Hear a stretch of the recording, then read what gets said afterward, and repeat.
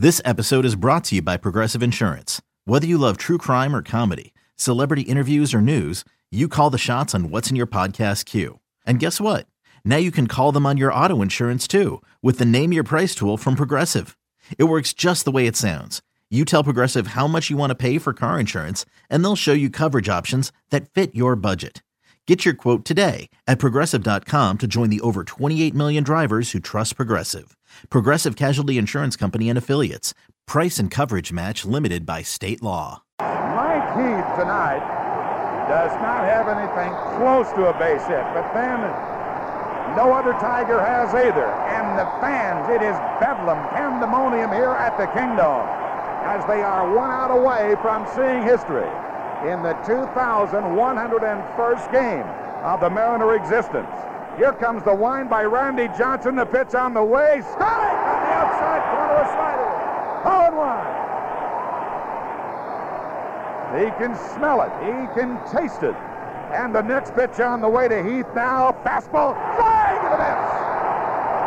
0-2 the count. That was way out of the strike zone. Randy Johnson is 1 strike away from moving to the top of the list on the Mariner record, in the Mariner record book.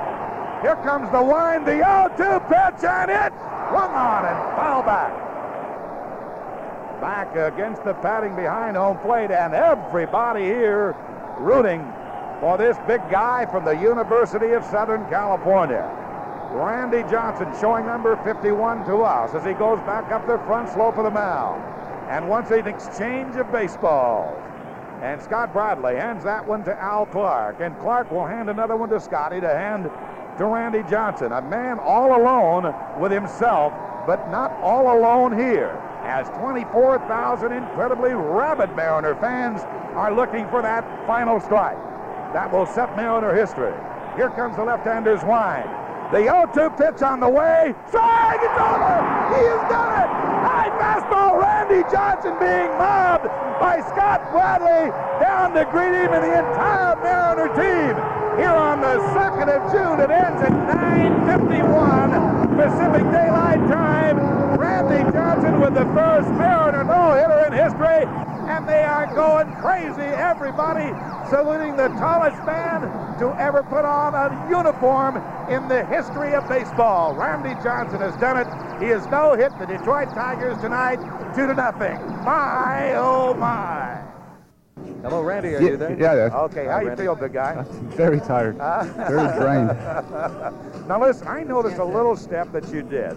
When you finished the 8th inning, you got within about, 5 or 6 feet of the third base line. You did a little 3-toe tap. What was that all about? I was basically overthrown and flying open a little bit, and I did it a couple times and hurt my ankle one time earlier in the game, but I was just flying open a little bit too much. I was trying to overthrow, and I felt if I just stayed within myself that my fastball would be much better to begin with.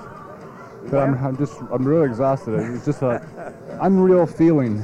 It was an unreal feeling. It is an unreal feeling, isn't it? I mean, you were just going on pure adrenaline there in the 9th inning, weren't you? Yeah, I'm speechless right now. It's just, I'm wired right now. It was just a feeling that I can't describe. I came off the mound after I struck him out, and, I didn't know, how to react, but I just let it go, and that's the way I felt. Now, you had a little bit of time to think about it because the Mariners sent 4 men to the plate in the 8th inning. And what did you do as you were contemplating going out there in the 9th? What were you doing? Well, I was really relaxed because I recently just bought a drum set, and I played my drums today for about an hour and a half. So I was really relaxed, and when I got on the bench, I just kind of played the tunes that I was playing today, kind of going through the beat that I was playing today, and that kind of keep my mind off the game. I was in my own little world doing that, and then when I got back out there, I was in baseball, but when I came and sat on the bench, I was trying not to think about anything. Did you feel the energy from the fans here? I did, and a couple times I had to step off the mound just because, I could hear them. You think when you're in your own little world, you would think that you wouldn't hear anything, but they started doing the wave a couple times, and I guess the loud meter came up on the board, and so I just had to kind of step off and regroup a little bit because I did hear them, but I'm just glad that they were all here to witness it, and I just wish my parents could have been here. Randy, let me just say something I told Brian Holman in Oakland. Thank you for the thrill tonight. That was amazing. Thank you. Well, what tunes were you playing in the dugout there? You said you were tapping some tunes. It was just, it was no song in particular. It was just a beat that I learned today on my drums, and I was just kind of going through it, and I was really relaxed at the ballpark today. And I guess I'm going to have to bring my drums on the road now.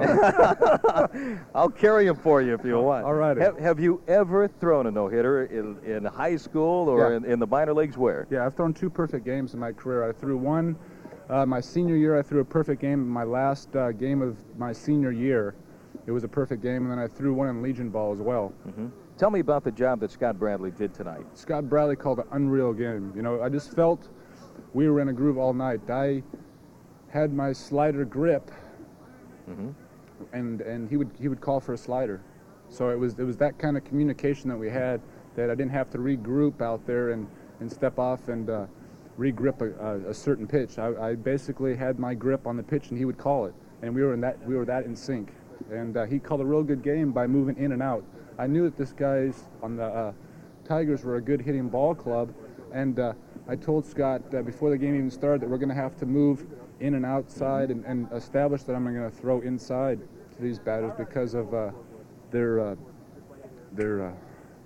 ability to hit the fastball. So me and Scott worked really well today. I'm just really happy that it went the way it did, and I wish my parents could have been here because they've seen me pitch 2 times now on ESPN, and I've given up a total of, I guess, 6 home runs on TV. So I'm just really ecstatic, and I'm really happy that I could do it, and I guess that's about it. I'm really Randy, exhausted. Maybe we can send them a tape of the ball game, and they can join us as often as they want. That would be great. When did your teammates start to avoid you in the dugout during the ball game? Give you the silent treatment? I guess it must have been maybe after the 6th inning. Matt Young sat next to me the whole game, but he talked to me. He just said, when I go out there, let's go, RJ. And that was basically about it. No one else really said anything to me. Well, I'll tell you something, my friend. There wasn't anything even close to a base hit. As I mentioned, I guess the hardest hit ball in the game off you was by Gary Ward, and that was in the 1st inning. And it was a fairly routine, fly ball into right center, and the kid made an easy catch of it. It was indeed a thrill, and I'll see that you get an audio tape of this broadcast tonight, too. All right, Dave. Okay, thank you very much for the great thrill. Thank you very much. Okay, Randy Johnson, the first Mariner in history, throws a no-hitter at the Detroit Tigers. The M's beat Detroit by a score of 2-0. Randy Johnson threw a no-hitter against us there, and Mike Heath was the catcher. I wasn't pitching that day, but he was the catcher, and he swung at a strike over his head to finalize his no-hitter. And I was sitting in the dugout, and I just stayed there, and Mike came back into the dugout, and most of the guys were just watching the celebration on the field. And eventually they started working their way back into the locker room, and Mike eventually kind of crawled down the bench towards me, and it was just the 2 of us, and he looked at me and he says, "I just missed that pitch." And I said, "Mikey, you were out before you got in the box." And we laughed. And it was a wonderful day for Randy and the fans in Seattle, but it was a warm, fuzzy day for me because we could acknowledge that the guy on the other side was just dominant, and there wasn't a whole lot we could do about it. Hey, Rob Bradford here. You guys know I'm always up for a good MVP story, and one of the best stories is Wasabi Technology. Wasabi is the world's hottest cloud storage company, and it's become the go-to provider for professional and collegiate sports teams, including 20 Major League Baseball teams like the Red Sox and NHL teams like the Bruins and Vancouver Canucks. Even the Liverpool Football Club is getting in on the Wasabi action. So, why is Wasabi the MVP? Well, Wasabi was purpose-built to free businesses from skyrocketing storage costs and unpredictable transaction fees that the Amazons of the world are charging. In fact, Wasabi is up to 80% less than those hyperscalers and doesn't charge a cent for businesses to access their data. From Wasabi's AI-enabled intelligent media storage, Wasabi Air, to the industry's only cloud storage service with triple protection against cyber criminals, data deletion, and ransomware, Wasabi's taken the lead in driving innovation in data storage and helping sports teams to unleash the power of their data. Wasabi, another Boston-based championship team.